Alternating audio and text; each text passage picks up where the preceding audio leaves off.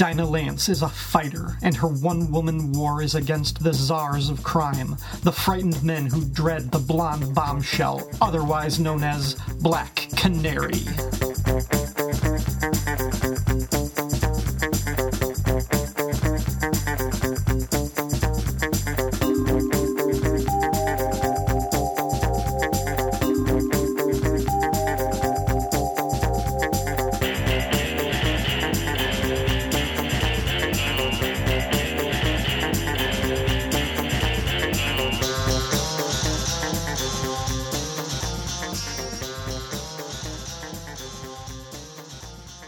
Welcome to the first episode of Flowers and Fishnets, a Black Canary podcast. If you're listening to this, you're probably familiar with my fan blog of the same name, wherein I wrote about the DC Comics character Black Canary, and reviewed her appearances in comics throughout the decades since her debut in 1947. The Flowers and Fishnets blog has languished over the last couple of months, as I became more and more embittered toward the current output of DC Comics. In the meantime, I started podcasting about my love of Star Wars, which you can hear on the Dead Bothan Spies podcast. But recently, DC announced that they were going to release a Black Canary solo series starting in June. For however long the book lasts, assuming that it's not planned as a mini, this will mark only the second ongoing series Black Canary has had in the nearly 70 years since she was created. I didn't want to be excited about the prospect of a new Black Canary book, because I simply don't trust the people steering DC's ship right now. But I couldn't help myself. I want this book to succeed. I'm going to buy it when it comes out, and I felt obligated to blog about it. That meant dusting off Flowers and Fishnets and covering the blonde bombshell's older appearances as well. It occurred to me that I could infuse new life into my Black Canary fandom by evolving the blog into a podcast, and what you're listening to right now is the result. My goal is to release this show once a week, with each episode reviewing an issue from the Canary's first ongoing series in 1993, as well as her Golden Age appearances in Flash and All-Star Comics. That should bring me to the summer when the new book hits shelves, and I'll reevaluate the format of the show then. The subject of this first episode, though, had to be the origin story. Or rather, two origin stories, hers and mine. Later in this episode, I'll be covering the first printed origin story of Black Canary, but before that, I should tell you how and why I created Flowers and Fishnets. I got my first comic books in the late 1980s, and became a regular reader and collector in the early 90s, when I discovered not one, not two, but 3 different stores that sold comic books, all within bike riding distance from my house in northern Illinois. Even though G.I. Joe was my gateway drug, it was the caped and costumed superheroes that made me an addict. Before I ever read a comic book, I learned about superheroes from reruns of the Super Friends TV show and the Superpowers toy line. The legendary DC heroes have been in my life for as long as I can remember. And when Batman smashed into theaters in 1989, you couldn't throw a rock in any direction without hitting someone wearing a Batman or Joker t-shirt. Every shopping mall in America put up a Warner Brothers store to sell Batman merchandise. I think hardware stores were obliged to sell copies of The Dark Knight Returns. At one of those aforementioned Warner Brothers stores, I got a t-shirt that to this day is one of my favorite pieces of memorabilia. Or it would be, at least, if I hadn't worn the shirt to its figurative death. The shirt depicted Superman, Batman, Robin, Wonder Woman, and the Flash on the front, and Aquaman, Hawkman, Green Arrow, Green Lantern, and Plastic Man on the back. Even though they were only a few inches tall on the shirt, these characters were larger than life to me. Like the race memory of ancient gods of myth, the superheroes existed before time, but were always part of time, never really changing, always waging their never-ending war on evil. Batman and Detective Comics starring Batman were the first superhero comics I started collecting. But as Image Comics and my teen years waltzed into the 90s hand in hand, the godlike heroes of DC were supplanted by angst-ridden, gun-toting anti-heroes from Marvel and other publishers. I was a Marvel zombie for 20 years. During that time, I tried to revisit my first loves, but whenever I picked up a DC book, the heroes didn't look like they did on my old t-shirt. Their costumes were blacker, more metallic, their hair was longer, grungier. These were aesthetic qualities I loved from Marvel and Image, but with DC they felt inauthentic, like pandering to my generation. Ironically, it was the era of Dan DiDio, an era that most Die Hard fans credit as the latest beginning of the most recent end, that helped me connect with DC Comics. Someday I'll go into greater detail, but suffice to say I dove headfirst into DC around 2008. In addition to reading the comics, I sought information on the characters from the most reliable place I knew, the internet. This is how I discovered fan blogs. I won't name drop all of them, but among those I followed regularly were the Aquaman Shrine, Being Carter Hall, which is a Hawkman fan site, Firestorm Fan, The Speed Force, a Flash blog, Comic Box Commentary, a Supergirl fan site, as well as the numerous blogs managed by Diablo Frank, covering Martian Manhunter, Wonder Woman, The Atom, the Justice League Detroit, and more. I followed those blogs for years, leaving comments, getting to know the guys who started them, and they inspired me to create one. The problem was, all of my favorite DC heroes were taken, or so I thought. I actually made a list of all of the heroes from the Justice League Satellite era and the Justice Society of America. I briefly considered devoting the blog to the entire JSA, but I knew that was too expansive for me to cover substantively without losing my mind. But I also didn't have enough material with Wildcat to only blog about him. There was one character who fell on both of those lists, the JLA and JSA, who wasn't already being covered on one of the websites I frequented, and that was Black Canary. I was hesitant at first because A, I didn't know much about the character at the time, and B, I really didn't take the character seriously. Her gimmick was fishnet stockings, and to me that made her a cheesecake character. At this stage of my life, I had no use for cheesecake characters, but seeing no better alternative, no way in hell was I going to spend every day writing about Red Tornado. I invested some time and money researching the character. I bought the hardcover archives collection of her Golden Age stories and the complete set of Gail Simone's run on Birds of Prey. And I freaking fell in love with Black Canary. If you don't know anything about her, writer Robert Kanigher and artist Carmine Infantino created Black Canary in 1947 for Flash Comics number 86. She debuted as a masked femme fatale that kind of skirted the law, but pretty quickly she evolved into a civic-minded crime fighter. The Canary's civilian identity was Dinah Drake, the owner of a flower shop, which is where half of the title of this podcast comes from. She stood out from other heroines of the Golden Age with her short jacket and fishnet stockings, the second half of the show's title. Before long, Black Canary joined the Justice Society of America. A couple decades later, she joined the Justice League of America on a parallel Earth as the result of comic book science. Even later, the JLA version of the Canary was retconned to be Dinah Laurel Lance, the daughter of the JSA Canary. If that sounds confusing, it got even more so in 1983, but I'll get into that some other day. Not that it matters now, because DC changed it yet again in 2011 when they rebooted most of their characters, and Black Canary's origin was drastically altered. Regardless of the character's history, a few things have remained consistent since the 40s. The first is her power set. Black Canary is primarily a hand-to-hand combatant. She has mastered multiple martial arts disciplines and unarmed combat forms. It's not as spectacular as a magic ring or super speed, but making the top 10 greatest fighters on Earth in the DC universe is nothing to scoff at.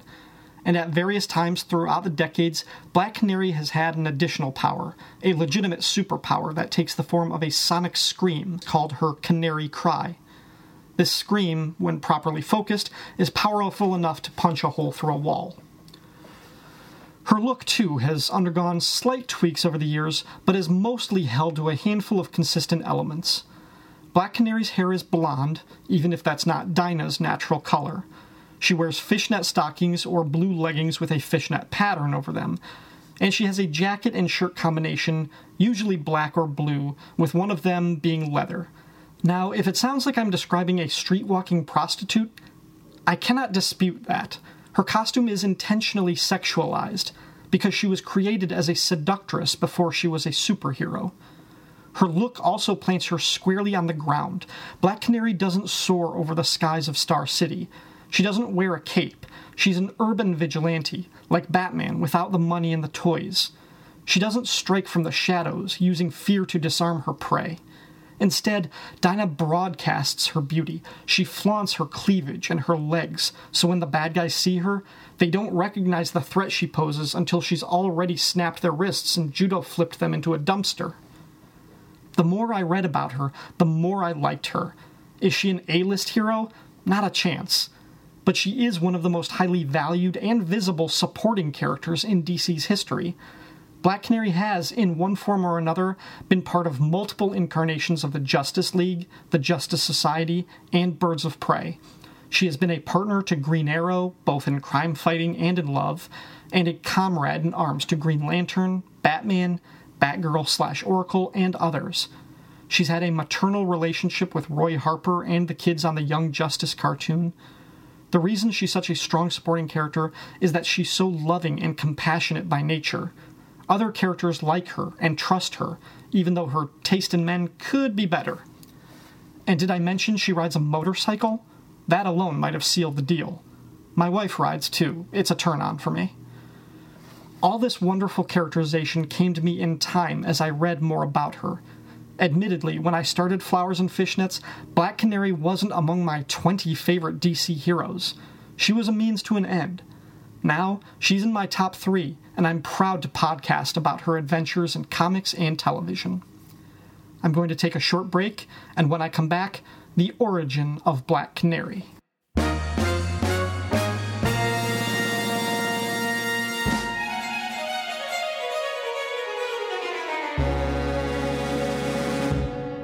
This is a man's world. This is a man's world. But it would mean nothing, nothing without a woman or a girl.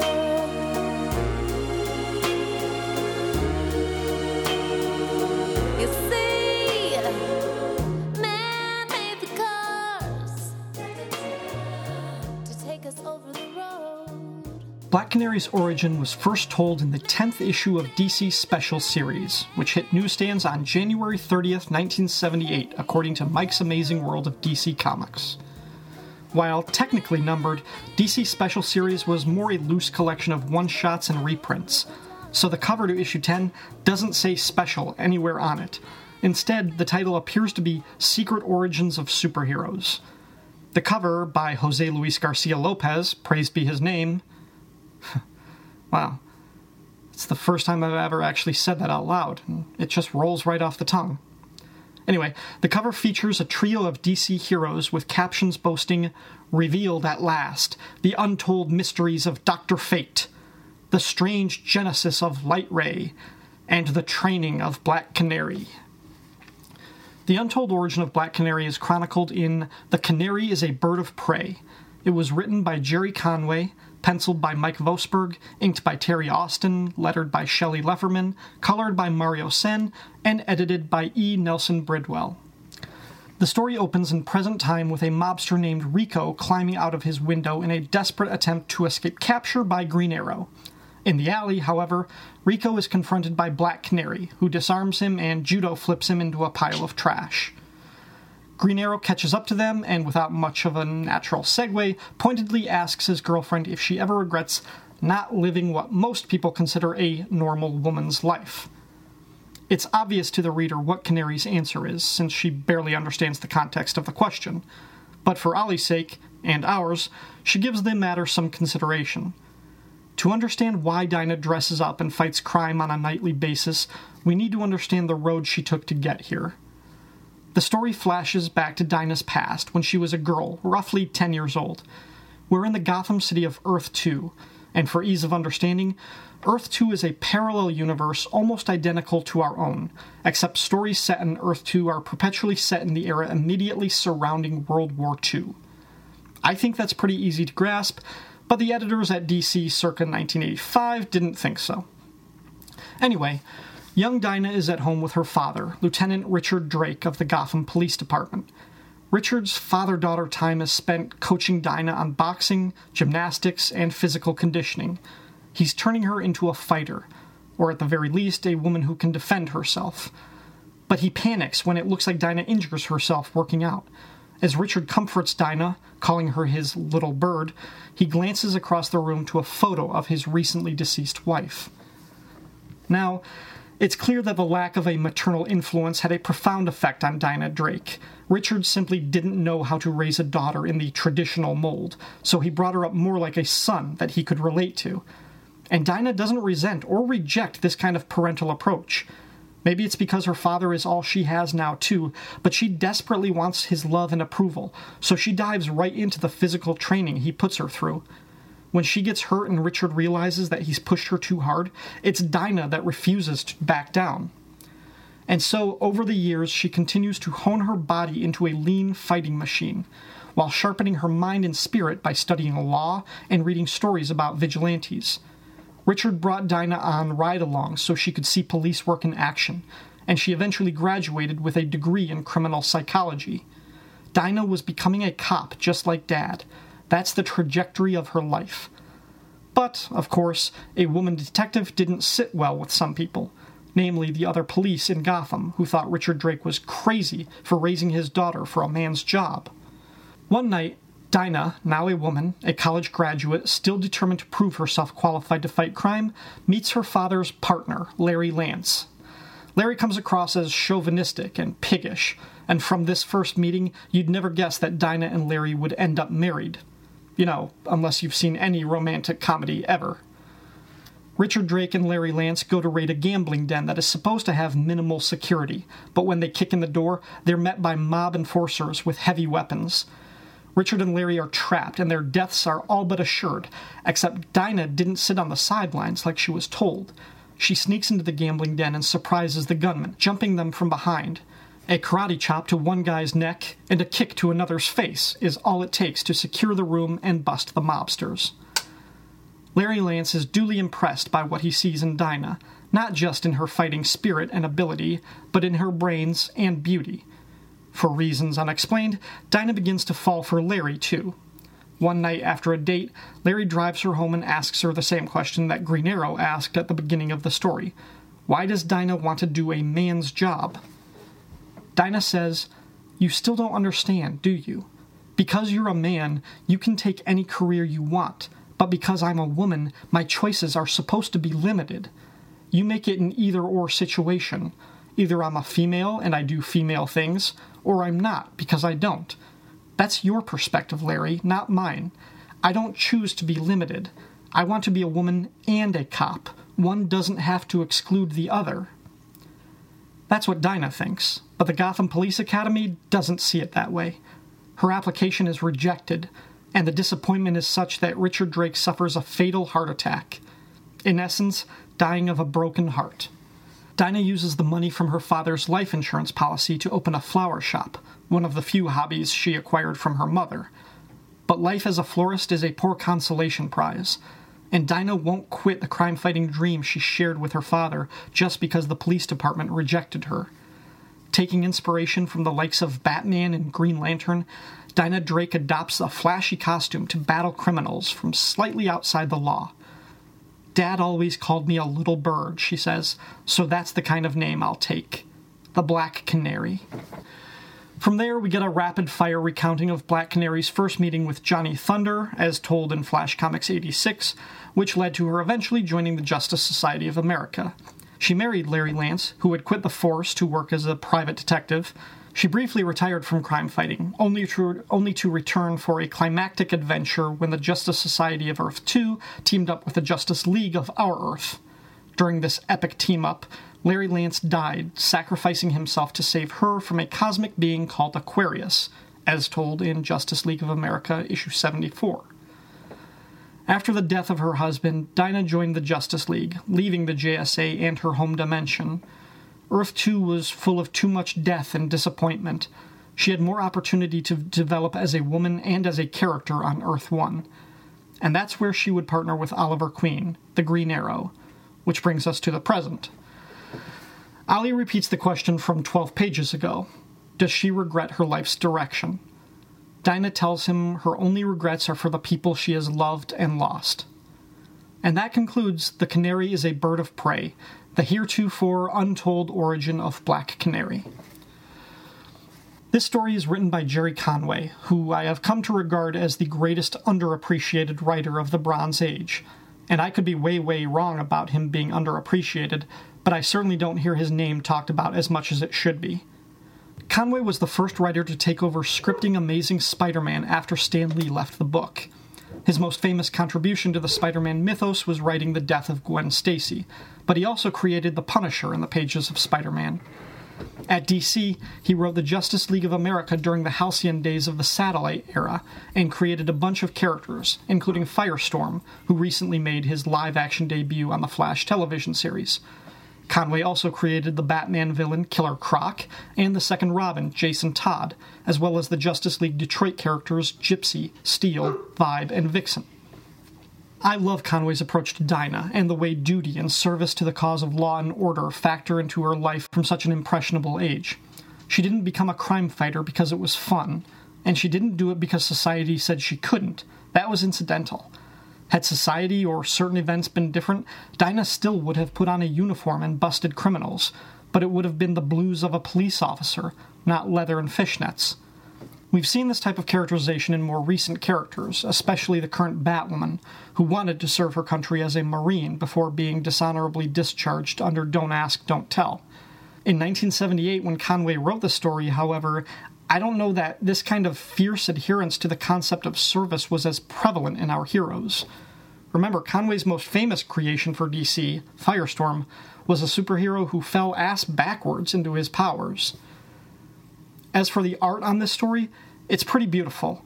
Mike Vosburgh drew the G.I. Joe comic for a year or two during the early 80s, and those issues just happen to be my favorites of the series. What I find interesting in this story is how lean and slender he draws Dinah. Most artists depict her as shapely, with some decent curves around her legs and chest. Vosburgh draws her much skinnier, almost stick-like in the pages when Dinah is younger. It definitely captures the little bird quality that Richard Drake saw in her. And of course, the story was inked by Terry Austin, who, well, if anyone ever tells you there was a greater comic book inker than Terry Austin, you have my permission to throw your drink in that person's face and storm off. Austin made good pencils look great, and great pencils look legendary.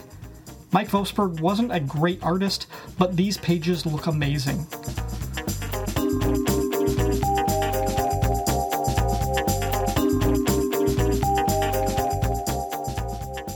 That wraps up the first episode of Flowers and Fishnets.